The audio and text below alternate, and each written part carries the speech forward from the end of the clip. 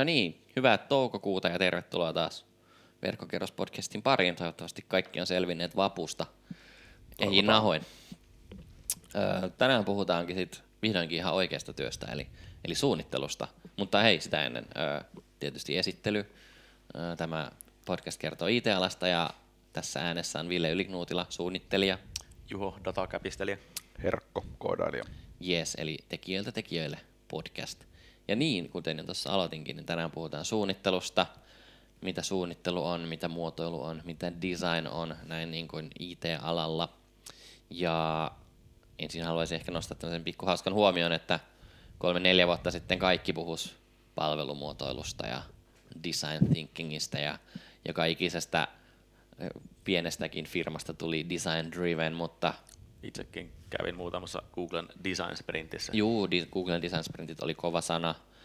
Tupla timantti oli kaikkialla. Itsekin niitä presentaatioita joku sen vedin ja näin, mutta onko teillä jäänyt siitä ajasta jotain mieleen? Koska nythän kaikki on vaan data-driven ja puhuu AIsta ja blockchainista. Niin, mun piti sanoa, että kohta tulee blockchain-driven ja niin, kyllä, joo. Sitten maailma on parempi paikka taas. Niin. Ehkä se muutti sinänsä ehkä ajattelutapaa, niin kuin se, että kuinka lähestyy ongelmia tai löytää ongelmia. Jos mä luulen, että jossain vaiheessa niin tuli vähän silleen, että nyt ruvettiin ihan oikeasti suunnittelemaan välillä niitä niin palveluita, että mitä tehdään. Silloin ehkä mentiin niin pikkusen yli siitä paikoitelle, mutta mentiin kuitenkin niin ihan oikeaan suuntaan. Joo, ja monet firmat Huomattiin, että nämä onkin ihmiselle tehtäviä palveluita. Niin, joo, ja monet firmat palkkas tai pisti design-tiimejä pystyyn, mikä oli. Ja ne on ilmeisesti pysynytkin siellä pystyssä, mikä on ihan miellyttävää. Näin konsultin näkökulmasta tietysti hieman huolestuttavaa, mutta onneksi meillekin vielä hommia riittää. Mutta me ollaan jaettu tämän suunnittelu- tai design-jakson rakenne 3 eri keskustelupointtiin ja sitten tuollaiseen loppukaneettiin. Ja keskusteluaihe numero 1, mennäänkö siihen? Joo, mennään vaan. Se on näinkin isosti, että mitä suunnittelu on. Ensin näin suunnittelijana voisin kysyä Juho ja Herkko, että jos miettii tätä meidän alaa, IT-alaa, niin mitä teillä tulee sanasta suunnittelu tai muotoilu mieleen? No, mulle se on ainakin vähän semmoista, että monesti projektin alkuvaiheessa tehtävää, niin kuin totta kai ne menee pikkusen limittää, mutta niin kuin siinä alkuvaiheeseen enemmän painottuvaa, niin kuin sille, että suunnitellaan oikeasti, että mitä se niin kuin tehtävä palvelu, että miten sen pitäisi toimia, että semmoisia tosi isolla pensselillä fundamenttiperus niin kuin juttuja mietitään, että tälleen tämä pitäisi tehdä ja sitten silleen tälleen tämän pitäisi toimia ja sitten kun projekti etenee, niin sitten siitä tulee, se muuttuu ehkä niin kuin enemmän se on seuvaksi, että tähän pitää tulla nappi ja sitten loppuun ehkä vielä silleen, että no sen napin pitäisi olla pyöreät kulmat ja siinä pitäisi olla varjo ja sitten pitää olla hieno animaatio ja siis silleen, että se menee niin kuin sit vähän silleen hienojaikaisempaa, mutta tällaista on niin kuin mun näkökulmasta. Ja hyväksyn vastauksen. Mitäs data Juho? Data Juho ajattelee asiasta, että on niin kuin joku tuore tai usein tässä kontekstissa etenkin useimmiten varmaan joku palvelu, joku verkkopalvelu, ja sitten mietitään, että mikä on niin kuin se viesti tai miten me haluttaisiin, että meidän niin kuin asiakkaat ensinnäkin löytää sen palvelun, ovat kosketuksissa siihen ja sitten miten he niin kuin käyttäisivät sitä ja olisivat vielä niin kuin tyytyväisiä käyttäjiä, että niin kuin jäisivätkin käyttämään palveluamme. Ja mä ehkä näen se tämmöisenä niin osalle niin putkena, että miten me saadaan ihmisiä ohjattua siellä, mutta sitten myös, että se on niin kuin, kuinka tehdään siitä näille meidän halutuille ihmisille palvelu, mitä nämä halutut ihmisemme haluavat käyttää. Aivan. Hyvä. Kyllä mä tonkin vastauksen hyväksyn. Joo. Ehkä sellainen vielä pikku tarkennus tässä, että toi sana suunnittelija, niin just IT-alalla sehän voi tarkoittaa niin kuin aika monta eri asiaa, että on myös jonkinlaisia teknisiä suunnittelijoita, vai olenko täysin väärässä? No joo, ehkä arkkitehti on sitten niin koodaus maailmassa enemmän. Mutta omanlaistaan suunnittelua sekin on, että kyllä, suunnitellaan, että millaisella putkistolla joku homma sitten toimii, ja sitten on tietysti business-puolella on suunnittelijoita, jotka sitten on enemmän ehkä numeroiden kanssa, niin kuin, että katsoo sitä, että millaista tulovirtaa tai mitä ikinä tämän pitää luoda, mutta suunnittelua sekin on, tai sitten on aikataulun suunnittelu tai mitä ikinä projektipäällikön hommaa. Mutta nyt jos puhutaan suunnittelijasta, niin puhutaan enemmänkin just ehkä käyttöliittymä UX, palvelumuotoilu tyyppisestä suunnittelusta tässä hommassa. Okei, no mitäs suunnittelijat sitten tekee? Mitä sä käytät päiväsi? Miten mä käytän päiväni? No, mistä tästä nyt lähtisi? No mähän teen aika paljon käyttöliittymäsuunnittelua, se on nyt ihan fakta, mutta on olemassa tämmöinen palvelumuotoilussa tai muotoilussa yleensä tällainen, että kun tehdään palvelua, niin sen pitäisi olla, nyt tulee vähän rallienglantia pahoittelu, niin sen pitäisi olla desirable ja viable ja feasible. Eli desirable tarkoittaa sitä, että se on niinku, sitä ihmiset kiinnostuu käyttää sitä, se on haluttava, sitä halutaan käyttää. Sitten viable on se, että sillä on jonkinlainen business-hyöty. Että jos sitä palvelua käytetään, niin se luo resursseihinsa nähden jonkinlaista hyötyä sille palvelua tarjoavalle organisaatiolle. Ja sitten feasible on se, että se on mahdollista toteuttaa. Että varmasti joku haluaisi toteuttaa hissin, mikä menee kuuhun, mutta se ei välttämättä tällä hetkellä ole vielä mahdollista. Ja digimaailmassa tämä tarkoittaa sitä, että jos me keksitään joku palveluidea, niin onko se mahdollista koodata se homma. Ja sitten tämä niinku desirable homma on sitten, se aspekti on niinku suunnittelijoiden tonttia. Että me suunnitellaan ulkoasu niin, että sitä on kiva käyttää, ihmiset tulee, palaa siihen. Sitten me tutkitaan niitä ihmisiä, että mikä saa ne palaamaan siihen, mikä saisi ne käyttämään sitä kyseistä palvelua ja mistä ne löytää sen palvelun, miten ne kohtaa sen palvelun, missä eri kanavissa, näin edespäin. Eli kaikki sen kiinnostavuuden ja käytettävyyden, toiminnallisuuden ympärillä on tuo suunnittelijoiden hommaa. Ja IT-alalla se manifestoituu aika usein siihen käyttöliittymään sit lopuksi, mutta alkaa yleensä sieltä esimerkiksi haastatteluista tai datan katsomisesta tai mistä ikinä. Ville, No. nyt näiden korkeiden hypetermien jälkeen, miten sä selität sun äidille, mitä sä teet? Toi on ihan hyvä kysymys. Meidän äiti on ihan osaa käyttää internettiä onneksi. Niin yleensä mä sanon meidän äitille silleen niin yksinkertaisesti, että mä suunnittelen, missä ne napit on ja mitä ne tekee, mitä sä painelet. Niin se on toistaiseksi vielä ollut mennyt läpi tämä. Mut esimerkiksi, ei ole vielä tullut sanomaan sulle, että siirrät tää nappi täältä. Ei ole siitä tullut. Kyllä sä aina välillä kysyy, että onko mulla jotain tekemistä jonkun palvelunkaan. Se on ihan passi. Ja sitten se sanoo, että voiko tehdä täällä jotain tai jotain. Ja sitten se aina haukkuu kaikki verkkopankkijutut silleen, että miten nämä voi olla näin huonoja. Että eikö näitä kukaan suunnittele. No, ei. Siihen nyt en osaa sanoa mitään, riippuu pankista. Joo, mutta sitä yleensä, että mun mielestä suunnittelijan tehtävä on tehdä siitä palvelusta semmoinen, että sen pariin palataan.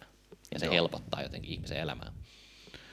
Kuinka paljon se, jos sulla tulee niinku tavallaan, että sä voit tehdä sinne niitä omia juttuja, niin että kuinka paljon sulla tulee semmoista niinku omaa, ei nyt niinku lainausmerkistä taidetta, mutta siis tämmöisiä niinku omia twistejä tai juttuja siis sinne aika suunnitteluun?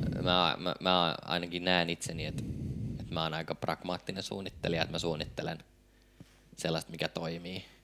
En välttämättä sellaista, joka voittaa jotain niinku mahtavia brändialan palkintoja jossain, mutta se ei ole myöskään mun hommaa. Tuommoisessa käyttöliittymäsuunnittelussa on kuitenkin aika paljon sellaisia omia lainalaisuuksia ja juttuja, minkä pohjalta sitä työtä pitää tehdä. Et sitä ei voi niinku lähteä täysin itse säveltämään. Et toki mä voisin johonkin palveluun tehdä jotain semmoisia käyttötapauksia, mitä kukaan ei ole ikinä nähnyt missään, mutta ei kukaan myöskään osaisi ikinä käyttää sitä. Et mun mielestä siinä pitää suunnitella sellaista tuotetta, joka on kaikkein paras sille loppukäyttäjälle. Joo. Ja sille tilaavalle organisaatiolla, eikä sellaista, mikä näyttää kaikkein parhaimmalta mun portfoliossa. On kuitenkin semmoisia huomattavissa, että kun totta kai sanoo, että se pitää olla osalleen tietyn mielessä tutun loogista. Totta kai semmoinenkin ajattelutapa vähän muuttuu, että miten me koetaan se. Onko semmoisia jotakin nähtävissä, että mitkä on tullut, mitä jokin aika sitten ei ollut tai nyt en olisi mahdollisesti seuraavaksi menossa. Aika paha kysymys. En osaa kyllä yhtäkkiä vastata tuohon. Mutta esimerkiksi se intuitiivisuus on kuitenkin aika semmoista pikkuhiljaa kanssa käyttäjille opetettavaa. Niin on. Esimerkiksi semmoinen tulee mieleen, että jossain vaiheessa edelleenkin niin kaikki verkkosivut esimerkiksi meni siihen samaan 960 pikseliä leveäseen jotenkin ruudukkoon. Ja sitten sulla oli ne 3 3 saraketta aina, mihin se tieto meni, tai se sisältö meni jotenkin yleensä jaetusta. Niin olin yhdessä projektissa, missä oli tämmöinen luova johtaja, joka oli silleen, että hän on saanut niin tarpeekseen tästä niin kuin 960, nyt tehdään jotain ihan muuta, ja että nyt tehdään tuonne palloja ja kaikkea, ja ei mennä minkään niin kuin gridin perusteella. Mutta sekin sitten niin kuin mä en ollut, siis mun mielestä se oli huono ratkaisu, se tehtiin ainoastaan sen takia, että saatiin tehdä jotain erilaista. Sitä ei tehty sen takia, että se olisi jotenkin toiminut paremmin tai ollut tehokkaampi, vaan se tehtiin ainoastaan sen takia, että joku halusi väkisin tehdä jotain erilaista. Ja sitten kukaan ei osannut käyttää sitä. Ylläri. Tästä itse asiassa niinku hauskana juttuna tulin tuossa just viime viikonloppuna, puhuin oman äitini kanssa. Niin. Ja se oli niinku jostain palvelusta ja se oli ihan niinku silleen hajoili niin sanotusti asiaan, että miksi pitää kaikkeen niinku muuttaa silleen koko aika, kaikkeen niinku nappien paikkaa. Niin. Että tavallaan, että varsinkin varmaan niinku vanhemmille ihmisille, niin se ei ole niinku niin triviaali opetella niinku uusia juttuja silleen, että ei jaksaisi koko aika. Niinku silleen, että miksi ei voi tehdä niistä niinku silleen, tai että muuttaa asioita vaan muuttamisen takia. Niin siis se on, niin niinku se on mun mielestä väärin. Että kyllä, jos pistää sen hampurilaismenu sinne niinku oikeaan ylänurkkaan, niin okei, se on kaikilla muillakin siellä, mutta just siksi se mun mielestä pitää pistää sinne myös, että sit kaikki löytää sen sieltä. Että joo, että hei mä pistänkin tän tonne niinku oikeaan alanurkkaan, tai vasempaan alanurkkaan tällä kertaa, koska mä oon erilainen, niin se, että sä oot uniikki, niin ei se tee susta mitenkään niinku parempaa. Kyllä. Mut joo, pikku ränttäys tähän tästä aiheesta. Mut mun mielestä niinku suunnittelijan tarkoitus on tehdä siitä tuotteesta hyvä ja käytettävä, eikä ilmaista itseään. Sitä varten voi sitten olla omat projektit. Joo. Okei. No mutta siis mitä hyötyä designista sitten on? No mun mielestä, niin kuin sanoinkin, että jos on hyvä suunnittelu, no okei, mistä se nyt lähtisi? Se, että jos sen palvelun se ydin ei ole hyvä, niin sitten niin näteinkään ulkoasu ei tee siitä palvelusta mitenkään käytettävää. Tai että sitten kukaan ei ikinä tule takaisin siihen. Et jos se on tosi kivan näköinen ja siinä on uskomattomat CSS-animaatiot ja se näyttää hyvältä portfoliossa ja niin kuin kilpailuissa, mutta jos sillä itse palvelun niin kuin sisällöllä ei ole mitään pointtia, niin sit siitä ei ole mitään hyötyä. Sitten se on huonosti suunniteltu palvelu mun mielestä. Et se mun mielestä se suunnittelun tai designin hyöty on siinä, että joku pitää tietyllä tavalla katseen siinä pallossa, että onko tästä niin kuin palvelusta hyötyä vai ei. Ja vasta sen jälkeen tulee semmoinen kaikki ulkokuori sun muu. Ja miten silloin, kun esimerkiksi suunniteltiin tätä jaksoa, niin esimerkiksi Tinder mainittiin muutamiakin kertoja. Ja en tiedä, onko sulla siellä sama Spotify mainittiin. Että nehän oli alkuun on ne edelleen monen mielestä ihan hirveitä käyttää. Niin, mutta niissä on varmaan niin just silleen, että niissä on se ydin on suunniteltu niin hyvin, että Spotify, että sulla on kaikki musa kaikkialla koko ajan mukana. Niin, että se on niinku suunniteltu, että se toimii se homma. Niin se on niinku huippusuunnittelu mun mielestä. Ja se miten se sitten, että se yksi pieni osuus siitä, se käyttöliittymäsuunnittelu, siitä voi olla monta mieltä. Mutta se itse palvelu on niinku suunniteltu ja muotoiltu mun mielestä ihan huipputasolla. Että sulla oikeasti on ne kaikki biisit aina mukana. Sama Tinder. Tässäkin pöydässä istuu ainakin 2 ihmistä, jotka on löytänyt Tinderistä niinku elämänsä naiset. Ja eihän sehän niinku ihan, siis sehän susi rumaa palvelu, kaatuu koko ajan. Käyttöliittymä on, no se itse asiassa mitä kysyit, se swipeaus, niinku oikea vasen swipeaus. Niin. Että onko tullut jotain uusia juttuja, niin se on kyllä, että se on niinku kaikki nykyään swipeilee kevyesti oikealle ja vasemmalla, niinku yes, nouta. Mutta se on todella simppeli palvelu. Kummin päin tää swipeaus? Niin ootas nyt. Oikea on kyllä. Joo. Okay. Ja ylös on super like. Muista se. Niitä on vain 1 päivässä. Niin, kyllä, jollei maksa. Mutta esimerkiksi tässäkin tämä Tinder, että niinku, millaisia stigmoja verkkodeittailussa on ollut ennen Tinderiä, niin hälyttämiä, että joo, että siellä on vaan semmosia yksinäisiä losereja, jotka niinku etsii netistä seuraa. Mutta nythän Tinder on niinku kaikkialla, koska se on niinku coolia käyttää Tinderiä. Mutta se niinku, et loistavasti suunniteltu, että se on tehnyt siitä niin kasuaalia se palvelu, että se on muuttanut niinku Suomessakin ihan sikana asioihin. Ja sä sisäistät sen heti. Niin, sä sisäistät sen ihan heti, vaikka se käyttöliittymä nyt on aika niinku, se on varmaan jollain valmiilla komponenteilla tehty, mutta mitä väliä. Että se on silti suunniteltu loistavasti. Et se mun mielestä se, että mikä se designin hyöty on, tai designereiden hyöty, on se, että ne jotenkin pystyy suunnittelijat yleensä on semmoisia ihmisiä, että ne jotenkin pystyy niin kuin miettimään sitä, että mikä se on se kaiken A ja O siinä palvelussa, että ne ei lähde sinne niin kuin lillokan varsiin. Mutta ei mun mielestä myöskään suunnittelijoilla ole mitään niin kuin ihme monopolia siihen, että suunnittelijat olisivat jotenkin ainoita, jotka osaa sitä ajatella. Joo, tässä on itse asiassa, niinku, tästä tuli näistä niinku, kitkakohdista ikään kuin suunnittelijoiden kanssa. Sitten on niinku, mikään ei ole niin raivostuttavaa kuin semmoinen suunnittelija, joka on niinku liian rakastunut siihen, sillä on joku oma idea, että tämän voisi tehdä näin. Sitten sä oot silleen niinku, jotenkin, että toihan on niinku, että voisiko se tehdä tälleen toisella tavalla. Niin. Ja sitten sä oot silleen, että mennä sinä koodaan sinne koppiin saata. No mutta hei, mä haluan tuoda tuohon nyt suunnittelijan näkökulman, että okei, aina voi ehdottaa, joo, mutta se pitää myös jotenkin perustella. Kyllä. Ja että se perustelu ei voi olla se, että mä nyt vaan tein näin, kun en mä jaksanut tehdä tuolla sun tavalla. Joo, en mä sitä mennä vaan, että siinä vaiheessa, kun niinku suunnitellaan, niin voi niinku tavallaan miettiä tätä. Niin, meinikäs semmoista, että kuinka paljon niinku suunnittelijan työhön liittyy toi brändäys, että onko se enemmänkin, että sä jalkautat sitä brändiä, vai oletko sinä myös niin kuin sinä itse brändäyksen suunnittelussa? No se riippuu projektista, että jos nyt ajatellaan esimerkkiprojektina, että me tehdään vaikka jotain uutta verkkopalvelua, josta voi ostaa tietokoneen, niin, tai tehdään vaikka uutta verkkokauppaa jollekin tietokonemyyjälle, niin yleensä silloin on jo se brändi olemassa siinä kohtaa. Ja sen on yleensä tehnyt sitten joku brändäystoimisto tai niin kuin mainostoimisto tai joku tällainen visuaalisen suunnitteluun keskittyvä toimisto. Ja sitten mulle käyttöliittymä suunnittelijana, niin mä jalkautan nimenomaan sitä, että mulla annetaan jonkinlainen style guide, että pitää olla nämä värit ja nämä fontit, jotka mä sitten niin kuin jotenkin sovellan siihen verkkokäyttöliittymään tai mobiilikäyttöliittymään tai mitä ikinä.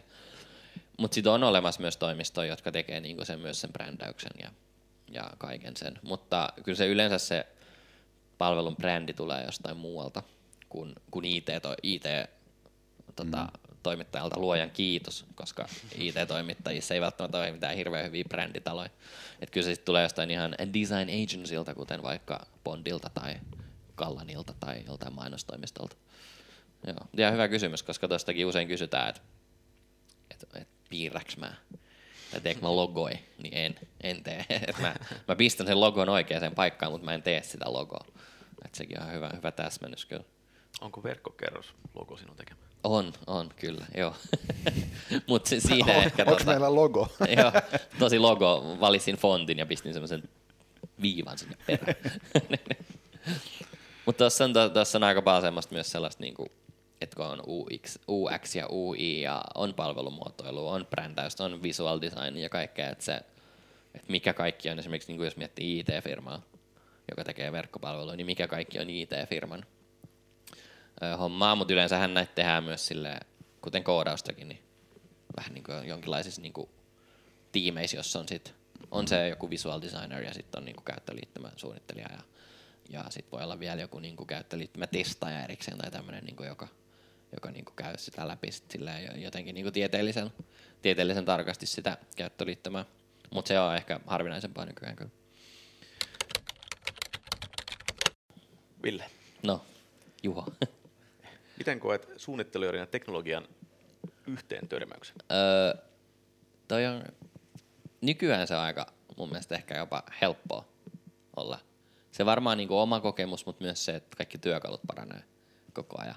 Et jos mä suunnittelen jotain käyttöliittymää, niin se on nykyään sairaan helppo kommunikoida sinne niin kuin fronttikoodareille tai kuka sen ikinä tekeekään. Et on niin paljon semmosia työkaluja, jotka muuttaa suoraan sieltä suunnitteluohjelmasta, kuten vaikka Sketchistä, niin ne muuttaa sen suoraan koodiksi sille tyypille, joka sit sitä tekee sitä itse verkkopalvelua, vaikka verkkosivua. Et se, että se sit niinku tekee sen sun nappulan jotenkin eri tavalla, kun sä oot suunnitellut, niin se vaatii jo semmoista niinku pahantahtoisuutta siltä koodaajalta.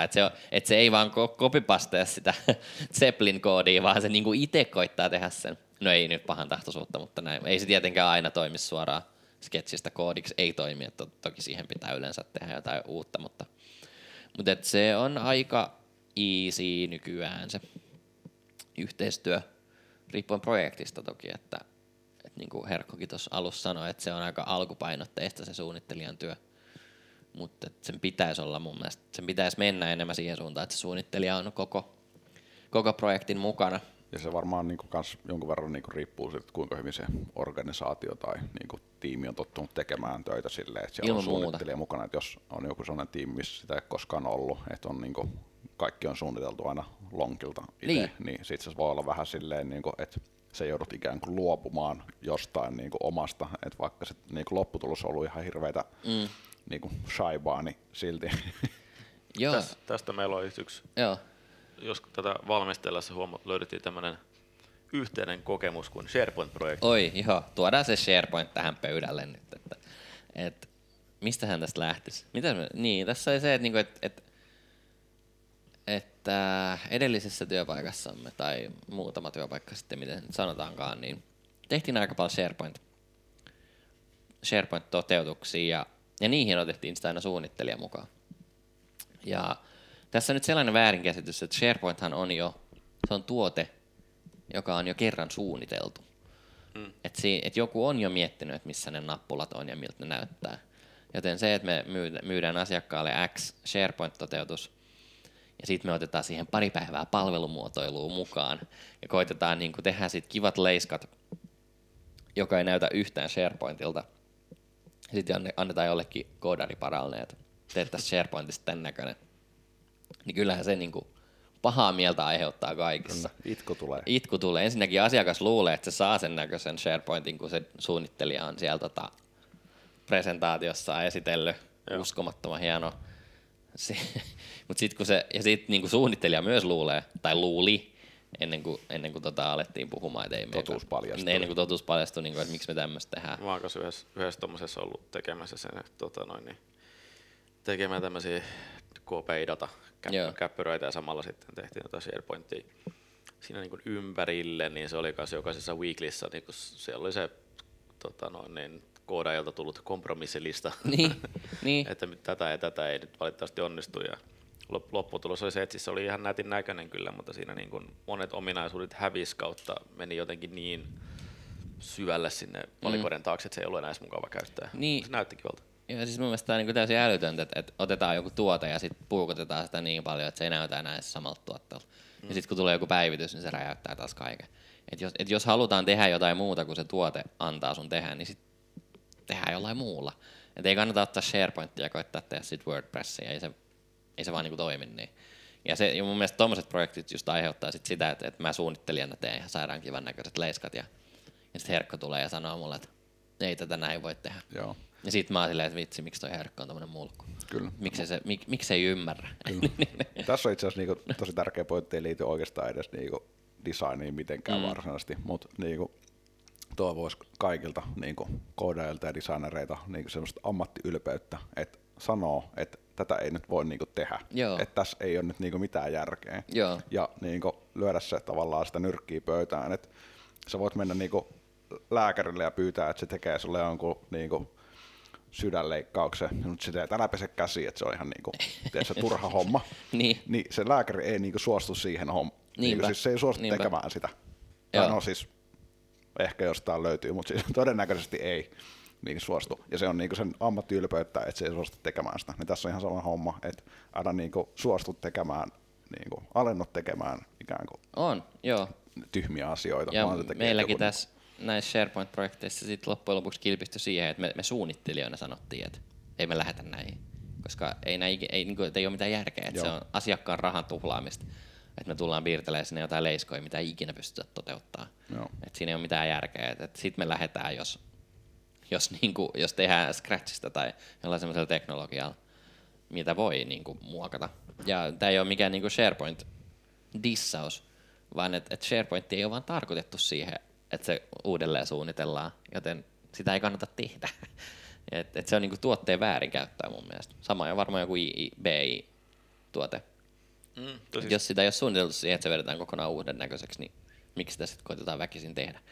Joo, siis jonkun verran aina välillä itsekin jonkun tyylin AD:n kanssa tekemisissä, että halutaan, että raportit tai dashboardit näyttäisi tältä ja tietyllä työkaluilla sä saatkin oikeastaan sen näköistä, kun sä haluat, mutta aika sorvaamisen takana, mutta sitten nämä, mitä niin nykyään eniten käytetään, niin niissä on tiettyjä rajoituksia rajoituksia siihen, ja sitten siinä on kanssa sitten se, tullaan sitten siihen kompromissilistaan, että ei ihan saada nyt täältä näyttää, mutta me voitaisiin näyttää se täältä. Että plus siinä on niinku ehkä omassa duunissa on kanssa, mitä noissa niinku